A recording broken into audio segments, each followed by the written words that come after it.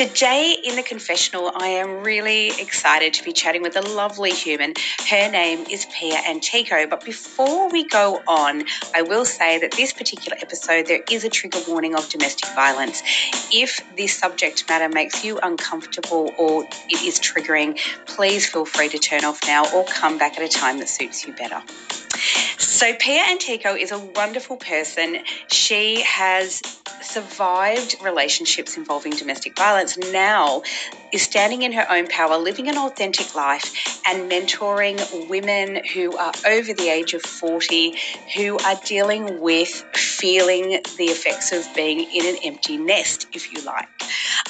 But what I love the most is Pia is the founder of the Essential Awakening Mentoring Program, and she actually runs a program called Crone Life Joy Reboot. And I love that she's embracing terms like crone and making it more powerful for women rather than for it to be a slur. So, you know, I'm all about that. Pia is just lovely, but I really love that she is mentoring and supporting and helping women who are 40 and over to live their very best life. Please welcome to the podcast the lovely Pia Antico. Hello and welcome to the confessional, Pia. How are you? Sandy, thank you for having me. And thank you, Good Girl Confessional listeners out there. Oh, it's so exciting to have you, and congratulations to you because your beautiful new book, there we have it, she's holding it up, Sacred Surrender, has been launched and it's just come out in paperback as well. It has. All on Amazon goodness, so jump in there. And I will say that proceeds from the sale of Sacred Surrender, Courageous Visionaries Embracing and Leading in Their Diversity, proceeds from the sale go to two charities that my publisher and co-authors selected. One was mine that I absolutely love here in Australia, Women's Community Shelters. So it's a national organisation that helps women and children leave domestic violence. They go into communities and educate communities, raise awareness and help them create safe spaces and emergency residential housing. They also lobby the government, which we all know needs to be done, being that funding for domestic violence resources keeps being cut. So they're getting the government on the back foot to jump in and correct that. So this is a really important organisation that I love, and they're based in Surrey Hills in New South Wales. So you'll be helping women. If you jump in and grab this to help yourself transform, you'll be helping other women transform their lives as well. So please jump in and buy the book. Oh, thank you, Pia. And at the end of this podcast, we will definitely put in our show notes all of the links where people can go and yes, buy the book and know more about you. So we'll definitely be putting those links in. So it's such a beautiful project, your beautiful new book. So tell us how it came about and what inspired you to go down that path. Thank you so much. Yeah, well, Mary Sullivan Gooden is Divine Destiny Publishing, and I started this year being my 50th birthday year, and I started at the beginning of the year going, I really want to get into being in another co-authored project. And suddenly Mary jumps into my messaging in Facebook with the slated cover of the book, and I just went, gosh, I really love that. Roots, the wonderful big strong roots and reaching out and like we reach out into the world, and I just went, yes. And Sacred Surrender to me has been the journey that I've been on very much for the last 10 years, from entering 40 kicking and screaming. I think I didn't realise my internalised ageism was alive and well until I was 39 and heading into 40, thinking that I'd missed the boat, having to maybe try and make up for lost time in my 20s and 30s, having married abusive husband number one, having had a major head injury, and quite a disturbance in the flow of life. And so I was thinking, I've got to try and catch up on what I missed out on, and unfortunately got remarried a second time to a younger guy. And that was not the most sensible decision, it turned out, except that it pivoted me to where I am now, realizing that there's nothing to fear getting older. And that's the misogyny, that's the patriarchy, that's the ageism, that messaging that we're just told from the get-go, that we have to remain youthful looking and strong in the body and skinny and all that sort of stuff in order to be relevant. And so my jumping into this book was all about telling that story from the last 10 years of the lessons learned, so that I could actually finally step into being 50 with excitement and joy and enthusiasm, knowing that everything's looking up from here on in. I love that you share your story with such bravery, because you have, as you said, been through quite a lot. I find it extraordinary how many women fear turning 40. They fear, and as you say, it is exactly as you say, internalized ageism, but we are fed these messages from a very young age, that youth is beauty, and we don't honour. We don't honour women as they grow older, become goddesses, but we don't honour it at all. Oh, no, exactly. And I mean, throw in that yes, the relevancy, I guess, for me of marrying a younger guy. First husband was older than me, second one was younger than me. But the younger one, the pitfall of that was then this urgency to try and pop another child, because I do have a beautiful daughter. She's 25, she's married, she's out in the world, and thankfully she's had the grace in her development to forgive me for my imperfect mothering, and we have a beautiful relationship now with so much humility that I can say that she was able to courageously set things aside and accept me as I am, and that enabled me to accept her as the woman that she is, and no longer feel that mothering need to, I don't know, protect and control or whatever to stop them from making mistakes and all that stuff that we get caught up in.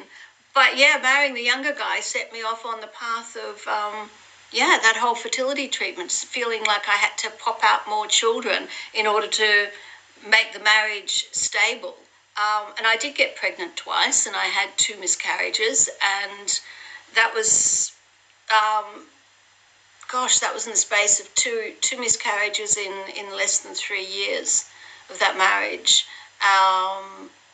only a few years ago. So I'm 50. I think that last miscarriage I was 44, and that definitely was the basis of that. Was this desire that the only relevance of me in a marriage to a younger man was if I could produce children and do all that. And if I couldn't, then...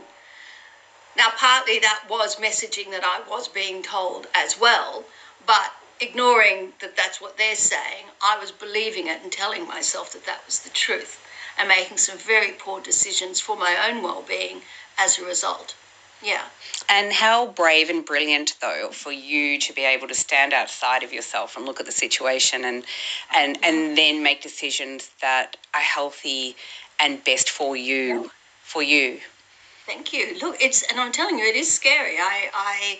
I turned my life upside down and left my country and sold everything I had, because I moved overseas to marry this man, and so to come back out of that, I returned back to Australia with a suitcase and the clothes on my back. I had nothing, and I was not well.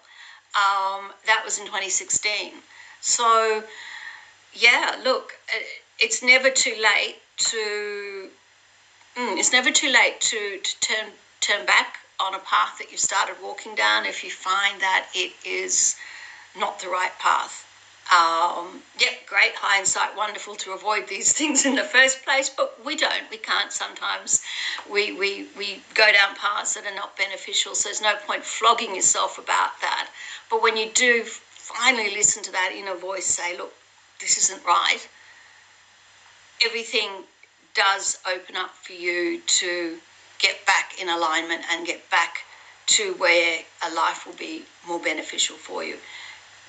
It may look a bit difficult. It will definitely look scary, but that's okay. It will work out in the end. Yeah. Yeah. And I mean, life is not, I'm not making millions yet in my new business or anything like that. Things still on the outer can be maybe not the most secure, but I'm a hell of a lot better now than I was before. So one step at a time. Absolutely, one step at a time. And again, I really want to say this because, when guests come on the Good Girl Confessional and they talk about their personal journeys with such honesty, there is something really beautiful and magical that happens because it reaches other women who have perhaps in a situation that you are now out of. So you touched briefly before on your first marriage and finding yourself in an abusive relationship.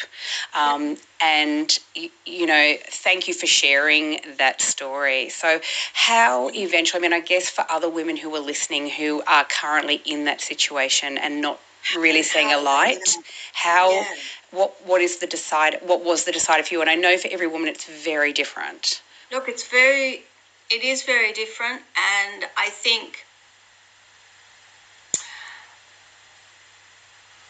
it's not an intellectual thing, and we've been, again, it's part of this patriarchy that we've been raised in, where we are told that everything is thinking, logic, intellectual. That is not the divine feminine power. Ours is inner wisdom. Ours is that gut feeling, that inclination, that voice that arises within, that we listen to, that we can hear when we gently tell this to shut up here in the head. Yeah, so for those of you who are going to listen to this in a podcast, I'm pointing to my head. If you're watching this on video, you'll see it. It's not the head. It's not the head game. And the problem with the head game is the story in our head tends to be but to ignore that deep inner wisdom. And look, every problem I've ever had in my life has generally been because I've told myself that what I'm feeling, my inclination, my intuition, it must be wrong. I can't be right. What about what other people think or do or what have you? And there you start walking into situations that are not for your benefit. Again, that's part of being human. Sometimes we're in our wisdom, sometimes we're not. So there's absolutely no need to overthink anything or get annoyed at yourself if you go down a path of listening to the story in your head and not your inner wisdom. So for me, it took a while. I mean, in that first marriage, I was 22, 23 when I got married. I finally was able to leave that marriage when I was 33. I was run over at high speed coming home from work at the age of 28, which put me in a coma, and I had major head injury recovery from that. And unfortunately, I had actually gotten rid of him 3 weeks before that accident happened, but I hadn't told my family.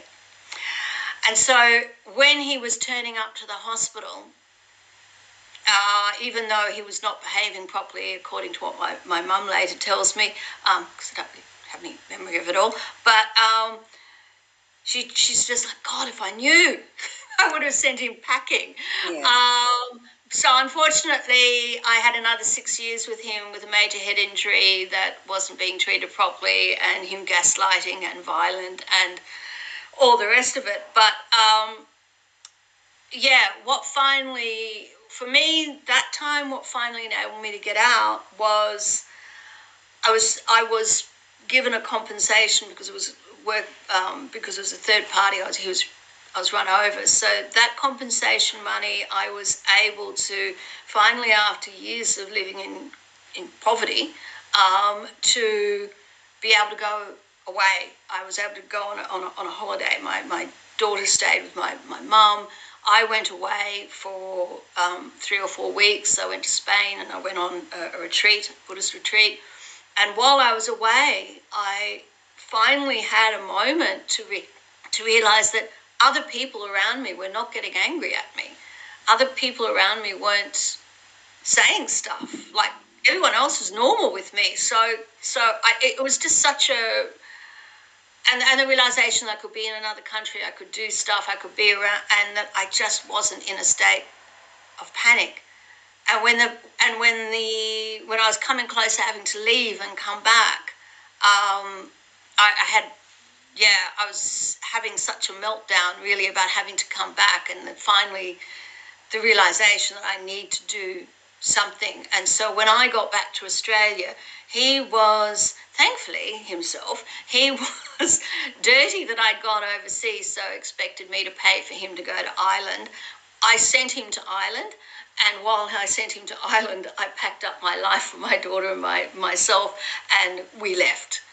Yeah, so not everyone maybe has those opportunities to quite like that. But one thing that's really important that I realised is what held me back from getting the help that I needed is because I had a whole story in my head that those that love me would say, like, I told you so, or the shame and the guilt, that I was carrying, that I thought that other people would think less of me. Believe me, your loved ones won't think less of you. And if someone does, they're not worth being in your life. But the people that really care for you will not throw it back in your face, and they will jump to help you the minute you put your hand up. And so wonderful that, as you say, that the proceeds of this beautiful book that you have written are going to the Women's Community Shelter. And a very good friend of mine is actually a volunteer with the Parramatta Women's Shelter. Beautiful. Yeah, and they do incredible work. But for anyone listening out there as well, as you say, you may not have the finances or anyone really, or even family members who can help, but there is help out there. There are resources, and we'll put up some links as well to Parramatta Women's Shelter. But we have listeners really everywhere, all over the world. And so I guess what I would say to anyone is please, Google, look up. There will be resources wherever you are. There will be help. Yes, absolutely. Such a difficult journey. No, it is. I mean, I do feel I will say unusual in the way that it all sort of happened, and I've very much have always, I feel when I look back in leaving that and then leaving the second abusive marriage in a completely different country with, it could have gone very, very wrong. On both circumstances, they could have gone very, very wrong, but I do fundamentally believe that we are in a universe that is benevolent and we have protection around us, because I do feel that I was carried from both those marriages when the time came that, definitely felt like I was protected in some way, because it could have gone a whole lot wrong than it did. So I feel very blessed that I'm out of both. And what a journey you've had since, because obviously, I think what I'm really intrigued by is that you've gone on, and I love this, you've gone on to become a Crone Life Joy Reboot coach and mentor. Now, I love that. So tell us all about this beautiful Crone Life Joy Reboot, and reclaiming the word crone, which I love. So important. And I when I first started with Essential Awakening Mentoring as my business, when I first started with toying with do I use the term crone? Because some women, naturally, they've been told the centuries-long erasure or a disparaging use of the word crone. Thanks, Disney, for also continuing that idea of the warty old evil witch who's eating young children and murdering young maidens. A lot of that's offensive. No, crone is crowning. Crone is the crowning stage of womanhood. Equally, hag is holy one. And so it's absolutely important for us to realise that this crone stage, the penultimate stage of womanhood, and the wisdom getting, it's our time. It's our time now to finally put the decades of caregiving behind us and start finally caring for ourselves, and that out of focus on achievement and it's not to say that you don't still do out in the world. You do, and you can keep building as many empires and all the rest of it as you want, but it's understanding that it's not from a head game level of logic and abstract theoretical thinking. It's from your inner wisdom, it's from your heart's desire, and when you flow with that, then you don't have to kind of worry as much about the how of it all, because you're following the deep why of it all, and the how takes care of itself. And the crone is all about joy. The crone is the unapologetic time of our life where we get to be authentic and real and age disgracefully and do whatever it is that we want to do in a carefree kind of manner. And so that's why it's important to me to promote the crone. Yeah, I really love that, and what I really love too is exactly what you just said: aging disgracefully. Yes. None of this doing what they want us to do and looking a certain way. Yeah, absolutely not. And I think we've been doing that for so many years. Certainly our generation has been doing it for so many years that it becomes second nature. This, how we wear our hair and do we wear makeup and what clothes we wear. Every choice that what career am I going to do, who I take care of, all of those things are so, I think, automatically programmed into us from such a young age. So I love your wisdom. So share with us, how do women start to get out from underneath that and start to find themselves beyond being a carer? And please, no, and I will say right now, there is no, I don't ever want this to come across as saying, well, caring's the wrong way to go. Absolutely not. Absolutely not. I do believe that the most miraculous part of my life was my daughter. And in the imperfect way that I showed up as a woman and a mother and yet being able to build a beautiful relationship with her. And similarly, the relationships, we are social beings, so the relationships we have in our lives with our parents, our siblings, our friends, those things are important. It's not saying that anything to do with caregiving is less than, but it's understanding that the place that we care from is that when we are tuned into our own inner wisdom, our own reservoir of well-being and resilience, as opposed to caring because we think we should, or it has to look a certain way, or that kind of stuff, all that story we tell ourselves that then gets wrapped up into expectations of what that relationship is meant to be like and how they're meant to fulfill it and how I am. And we get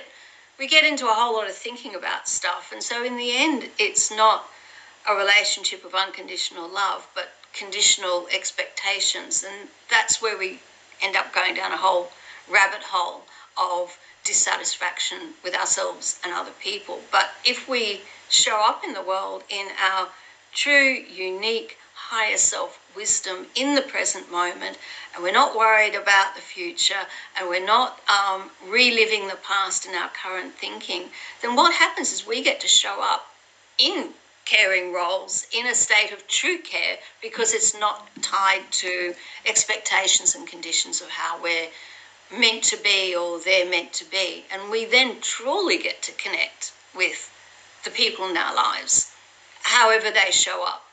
And that's a beautiful way to be able to be in the world. And they can be however they are in that moment. And we're not telling ourselves a whole big story about it. And so I find that has made my life a lot easier. And in some ways, it has meant that you're more forgiving and more compassionate for people when they are not aligned with their wisdom in that moment. But you're also compassionate and forgiving with yourself.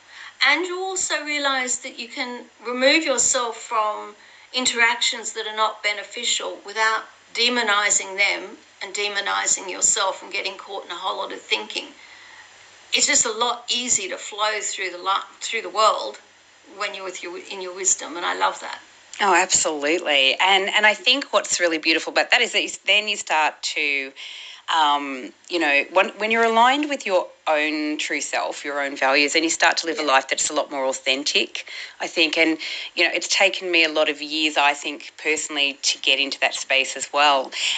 But what came with that was, for the first time in my life, the ability to set boundaries for myself, because I used to think in doing so that was a selfish act.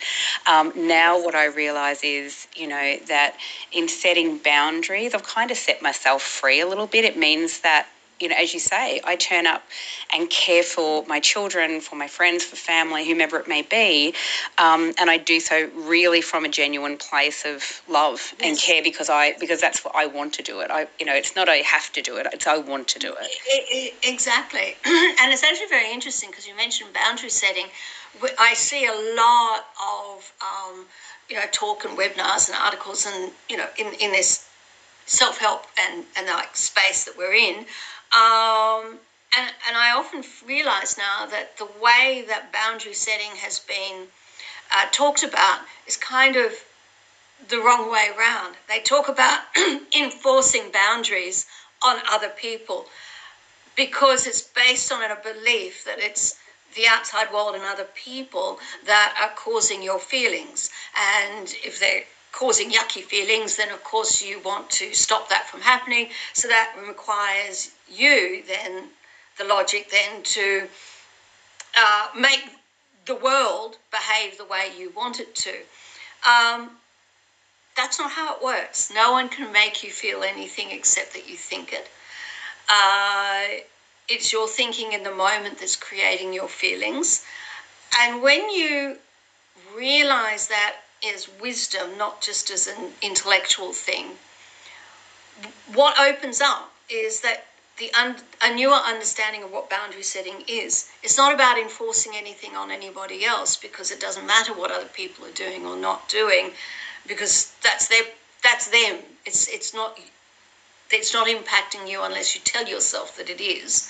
But rather, it's being able to be showing up for yourself in a way that's beneficial for you. And it takes all that should and must and all that thinking that creates our suffering. Absolutely, I agree.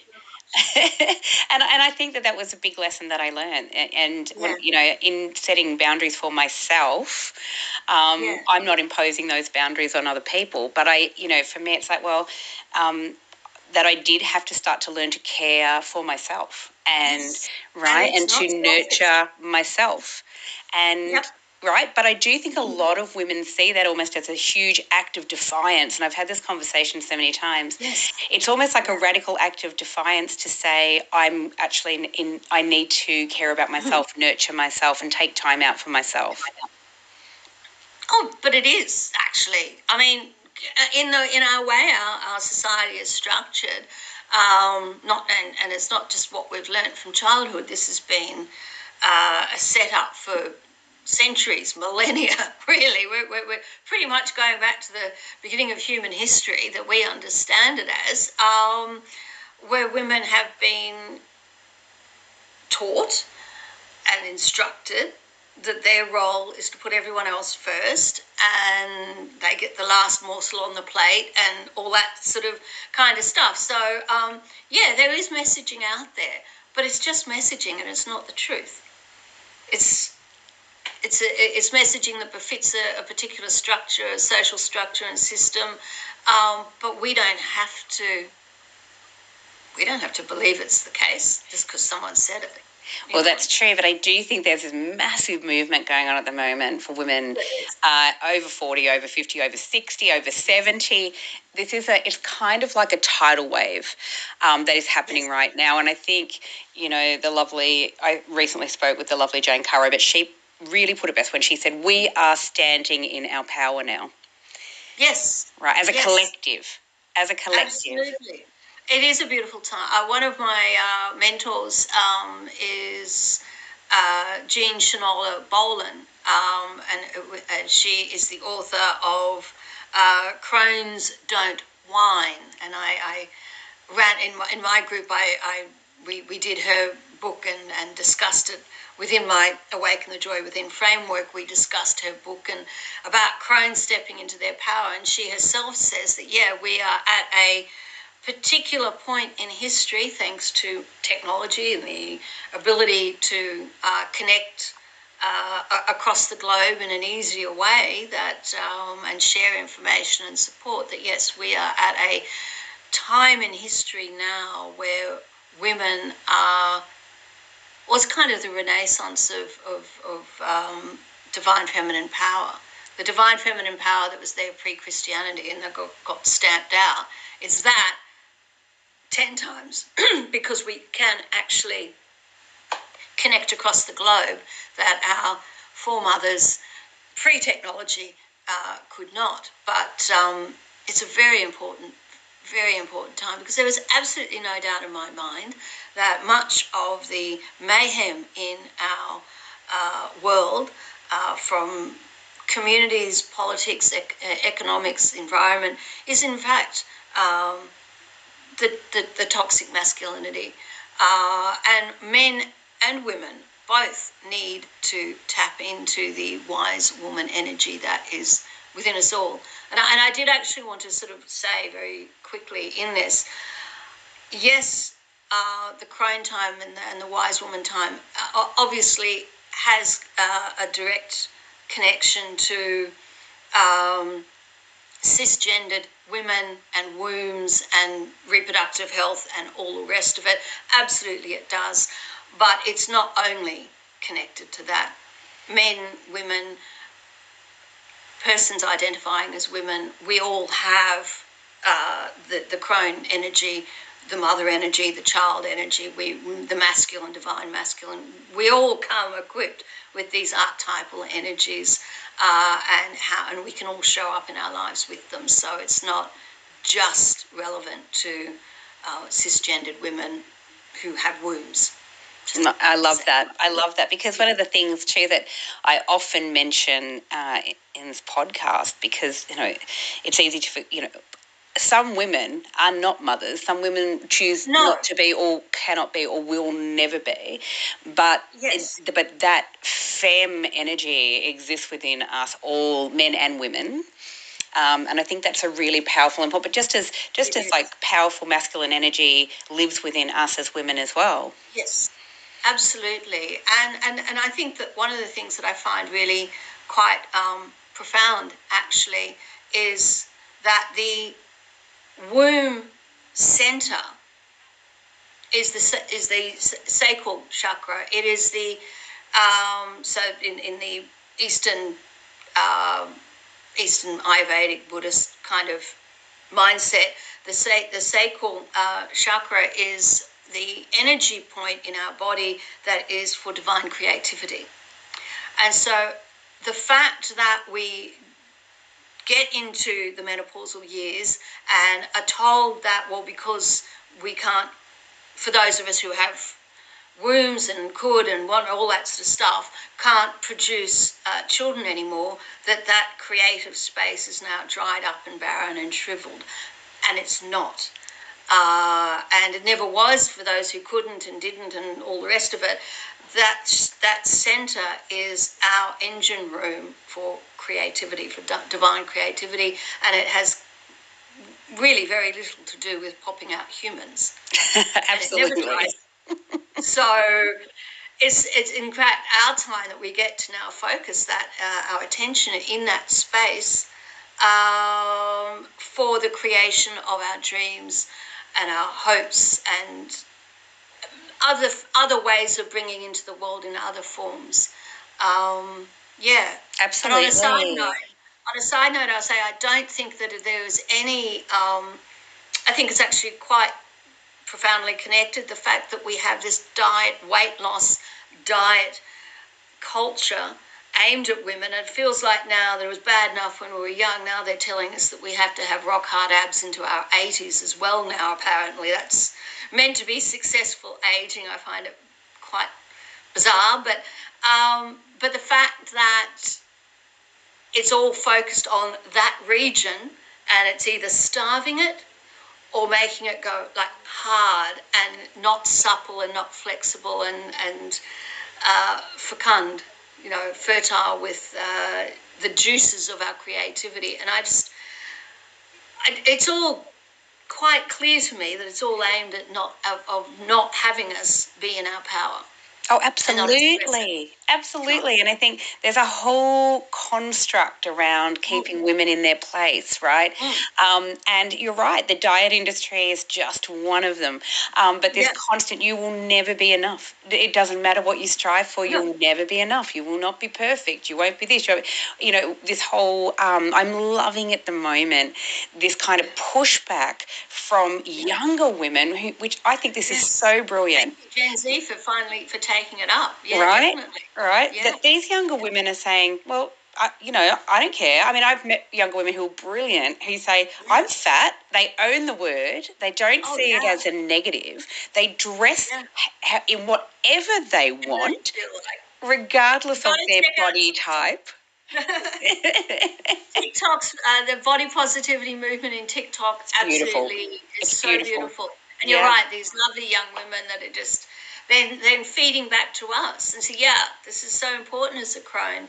It's not about authority like like toxic masculinity, authority like I'm on top. And no, it's about opening up to the wisdom, because we all have this wisdom. And so being humble to seeing that in our younger women. It's not about me telling them what to do. It's about me being inspired by them, us being inspired and having a conversation. Because they're doing stuff now and talking such truth to the world that we need to really listen. Yeah, definitely. Oh, absolutely, absolutely. And I love that. And that then they're open to listening to the wisdom of older women, before it used to be, whatever, you've got nothing to say to me, you're too old, whatever.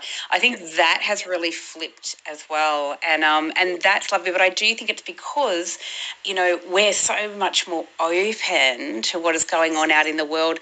Partly that is because, it is a generation who's grown up with information, access to technology, all of it. Gen X. Yeah. We've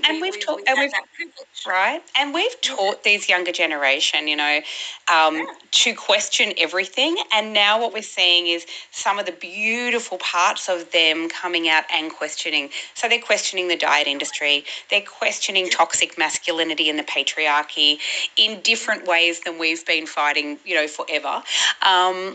But I think I wish I'd had that courage and that strength, or even that knowledge about body positivity when I was a teenager and when I was growing up. Same. No, that's everything that you're just saying. I was thinking of my beautiful daughter and what she's doing in her work, in her field, and her courage as she navigates the world as a young woman, challenging all that. So I definitely raised her as an anarchist lefty. So she's carrying that mantle, which is great. But then she's adding to it and informing me. I mean, I thank her for.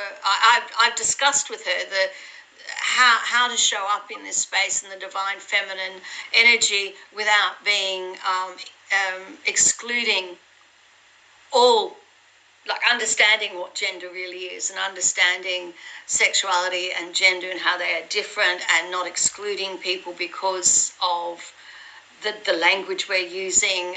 That's all thanks to her and her teaching me. This is exactly as you're saying, and I love that so much. And because we're willing to listen, you're right. When we're in our own wisdom and not feeling like we have to prove anything, then we're open in the moment to hear the stories of others and learn from them. And then that invites them to listen to us. And that's how it works. Absolutely, absolutely. And honestly, I look at, seriously, as you say, like this whole TikTok movement is amazing. I know there's some people that go, oh, it's ridiculous. We're still trying to figure out how to do it. Hey, look, I don't think I'm ever going to be a TikTok star, but I do. But I love, like, people go, oh, it's ridiculous or whatever. There's two things that I love about TikTok. One is that it is highly entertaining, but the other thing about it is just a new platform for people to share their truth, their wisdom, their excitement, their joy in the world, to talk about discrimination, to talk about all these things. I think it's so brilliant to see, as I said, the younger generation embrace it, but not just the younger generation. Like, there are some extraordinary women in their 40s, 50s, 60s doing massively great things across TikTok. Love it. Absolutely. Look, what you choose to look at is what's going to be curated for you. So my TikTok feed is LGBTQI, because I totally acknowledge that along my journey along the way, that I definitely identify as what they now have lovingly calling late blooming. I do definitely identify as queer. I'm happily single and not going anywhere at this point to anyone, but I do dare say that when I do feel like having a partnered relationship again, most likely it won't be with a man.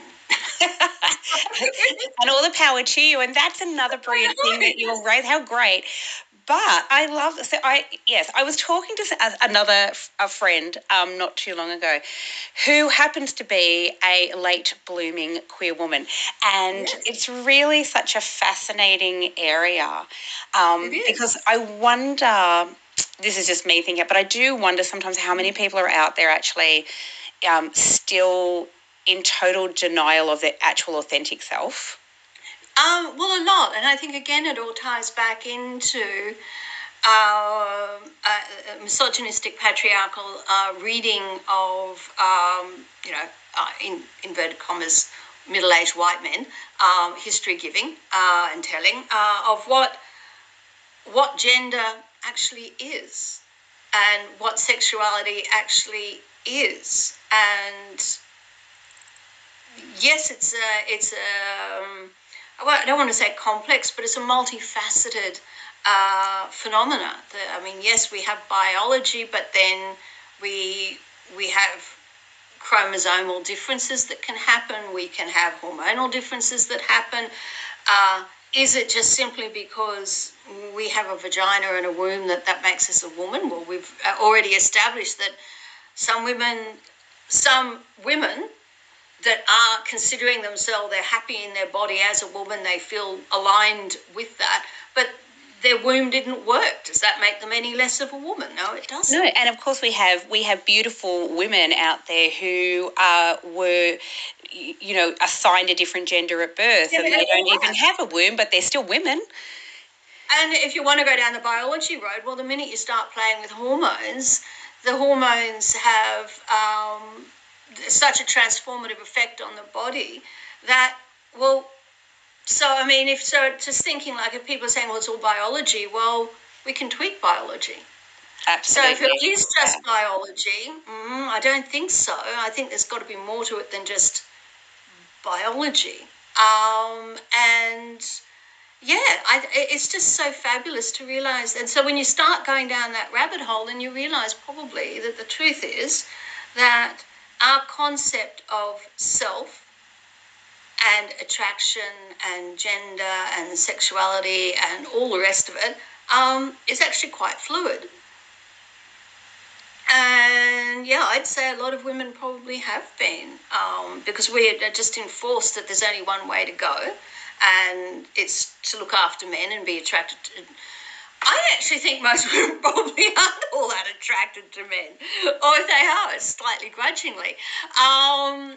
And I look back over my life and I realise and we should from put into teenage years that I probably was always had an attraction to, I look at the women that I was attracted to, like celebrity women in my life, like Katie Lang and comes to mind, and Annie Lennox comes to mind, and because I didn't have the messaging that was something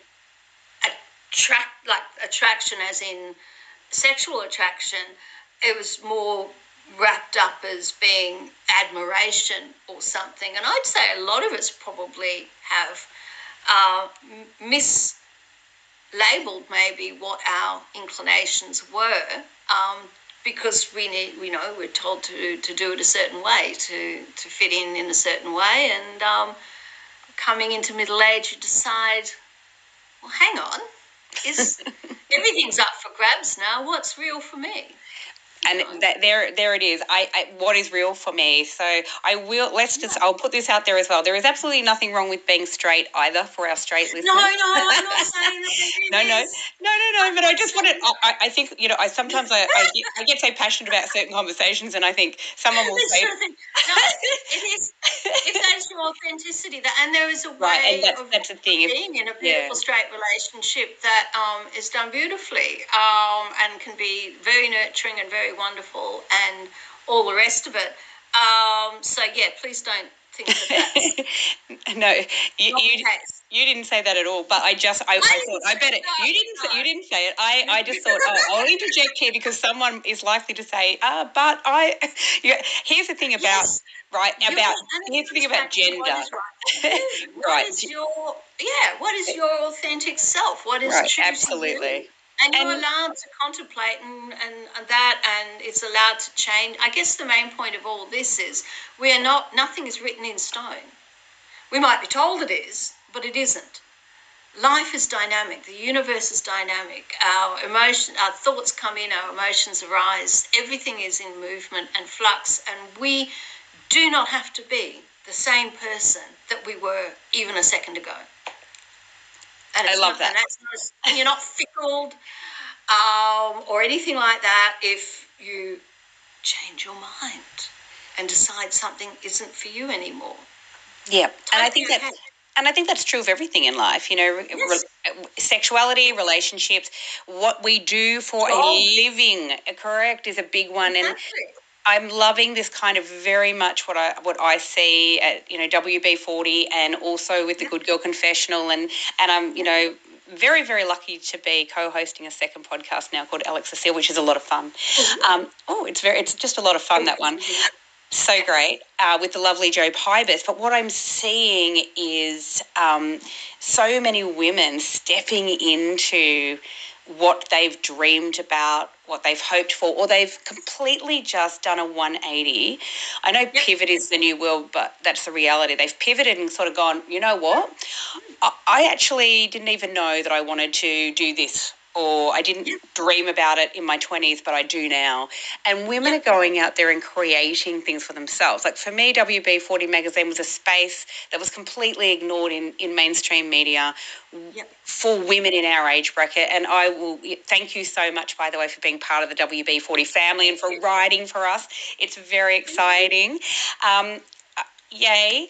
But I think there's so many women who are seeing either gaps and being really, really innovative and starting something new, or they've dreamt about it, like so many women who are writing books, and those books are so authentic and brilliant, and there's women out there who are starting companies in their 50s, or 60s, by the way.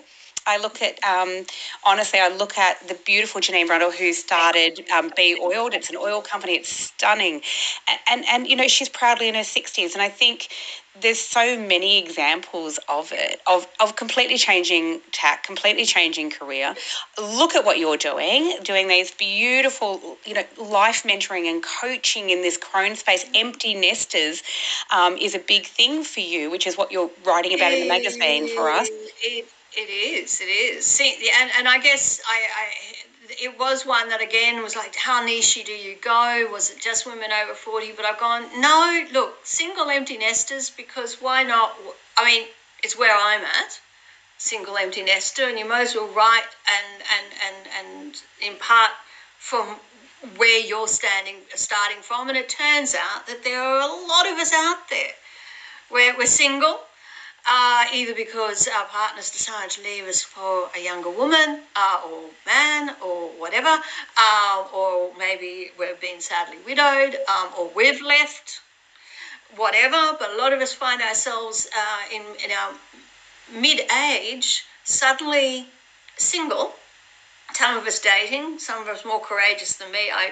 I looked at the online dating space for about 2 seconds and went, oh, God, no. So, that's for another day. So here, we're you've got to know what's enough for you in the moment and be happy with where you're at. So I'm not perfect there yet. I have not got all the answers yet. So I am not your love guru at this point for the dating space. We'll have to find someone else for that. But yeah, but a lot of us are finding ourselves, the kids have left, they've grown up, they're left, they're out in the world. We've done a great thing there, and we're now single and not partnered, and have an opportunity to go, wow, finally, alone.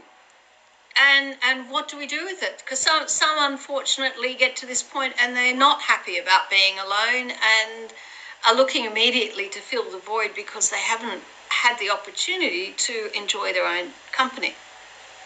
Yeah, very true. Help women realise that they can, again, not dissing being in relationship. That's great. It's one way of living, but it's not the only way of living. And it's not like the epitome of successful living is that you're partnered. So I'm actually quite inspired by the journey and what it looks like when you are dating yourself and taking yourself to dinner and solo traveling and doing your stuff and just being open to the flow of people coming in and out of your life, whatever that looks like, without having a particular label on what that relationship is. Yeah, I really love that. And I love that you, so for WB40, you have written about empty nests, the empty nest syndrome, if you like. It's for women who are partnered or single who suddenly find themselves in that situation. Their children have left home and then they're like, oh, now what does this mean for me? A lot of, and especially for women, I guess, who, as you say, have remained in that I am just the caregiver. And when I say just, being a caregiver is an extraordinary role, an extraordinary thing to do. But there's a lot of women, I feel, who feel that that is their only sole purpose and their only role. And so, of course, then it's a huge shock to not have children in the home anymore. Oh, exactly. And as we were talking before, like wrap that up, that, well, that's the only identity you're allowed to have. And that if you dared to even imagine anything beyond that, that there's something, totally psychopathic about you almost, that you dare to imagine beyond the caregiving role. And so hence, because sometimes we'll say, oh, well, you just should have been doing other things while you were raising your kids, so you always had you had a separate identity. But that's easier said than done for many of us, particularly when there is a lot of outside messaging to really make that very difficult at times. And either way, even if we are out in the workforce, which a lot of us are, we're out in the workforce, we're in the home, we're taking care of the partner and the kids and the household and the job, it's still all based on this idea that we have to be taking care of everybody. And ageing parents. There's a lot of women now are in this sandwich generation. So on top of that, they're taking care of, ageing parents or relatives. Yep. Yeah. Some of whom that you may not have had the most beautiful relationship with growing up. And so again, there's a whole lot of shoulds and musts and oughting kind of thinking going on, and then guilt when you have some alternate thinking or feeling than what you think you should be doing. Basically, at the end of the day, yes, there's a physical world, people are doing stuff, again, never want to say, when I say that it is our feelings about things are coming from the story we're telling about it to ourselves. That layer of suffering is how we explain the world we're creating.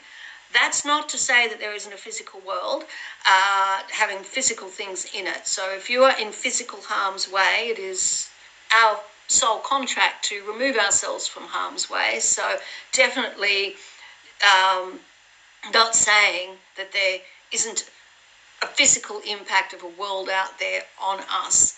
But what often keeps us stuck in physical harm's way is the story that we're telling ourselves that we should be behaving in a certain way, showing up in a certain way, remaining in that situation because of an expectation that we've been fed by society and that we keep reinforcing to ourselves.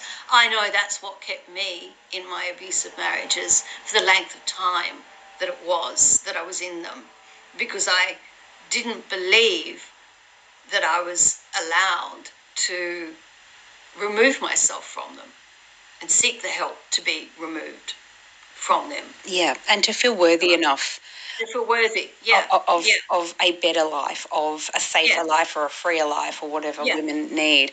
And I think that, you've hit the nail on the head. I think for a lot of women, myself included, and it took a lot of years again for me to sort of think, well, I am worthy. I am worthy of, as I said, taking care of myself better, or to be living my dreams, or to going out into business and going, I really want to create something amazing. And so I think that's true for a lot of women. Pia, I have to say thank you for coming on today, because you are absolutely beautiful and amazing.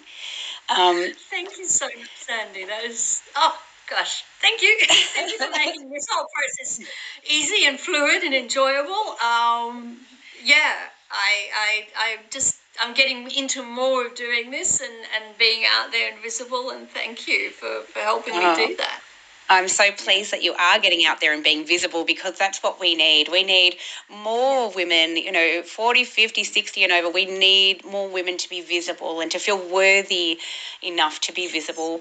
We don't have to be perfect, and we don't have to have the right hair and makeup and all of the rubbish that we're taught. What we do need to do is to stand in our own power and be visible and be out in the world and share our wisdom. Absolutely. And our worth has got nothing to do with that story in our head and all that. No, our worth is just simply our existence. We are miracles of existence, each and every one of us. And that's it. That's enough. That is where the worth is, that we exist. That's it. Microphone drop, Dan. I love it. Thank you. Everyone, and everyone out there listening and watching later on, do take care. Thank you. And everyone, we will put in the show notes, I will put links to where you can find beautiful Pia and follow her, where you can buy her extraordinary new book, The Sacred Surrender, and where you can actually seek mentoring and coaching and help from Pia. I'll put all those links up. Thank you, Sandy. Thank you so much. Take care, everyone. Bye. Bye.